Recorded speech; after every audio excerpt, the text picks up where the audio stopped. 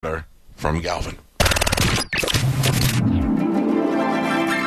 And now, an open letter from Galvin. This is an open letter to things we aren't going to do anymore. Dear things we aren't going to do anymore. Seriously? Remember when someone would have a birthday? They'd light candles on the cake, and everyone would sing happy birthday. Then what?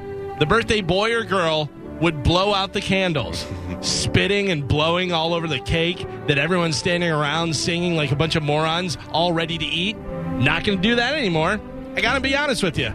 I can't believe we ever did it. Making out with randos? Not going to do that anymore. Remember being young and in love? Drunk, and you'd be at the bar, and your bloodshot, unfocused eyes would meet across the room, and in minutes, you'd be making out with some random girl named Lacey or Macy or Brian. Who knows? It was the whiskey that was talking. Either way, not going to be doing that anymore. Sharing food? Nope. I saw you just sneeze in your hand. Also, I never wanted to share food. If you want fries, order fries.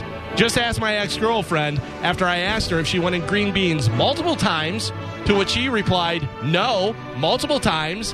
Then when I sat down to eat my green beans, she took my fork and grabbed some of my green beans. To which then I grabbed all of my green beans with both of my hands, shoved them in my face, and screamed, my green beans, mine. No movie theaters. I refused to sit next to some scumbag laughing and wheezing and spitting in my popcorn. Come to think of it, I want to take this moment to thank COVID. No more hugs, no more handshakes, no more people in my house that don't live there. Basically, COVID got rid of all the stuff I dislike in normal life. I'm Galvin from the Mike Kelta Show, and this has been an open letter to things we aren't going to do anymore.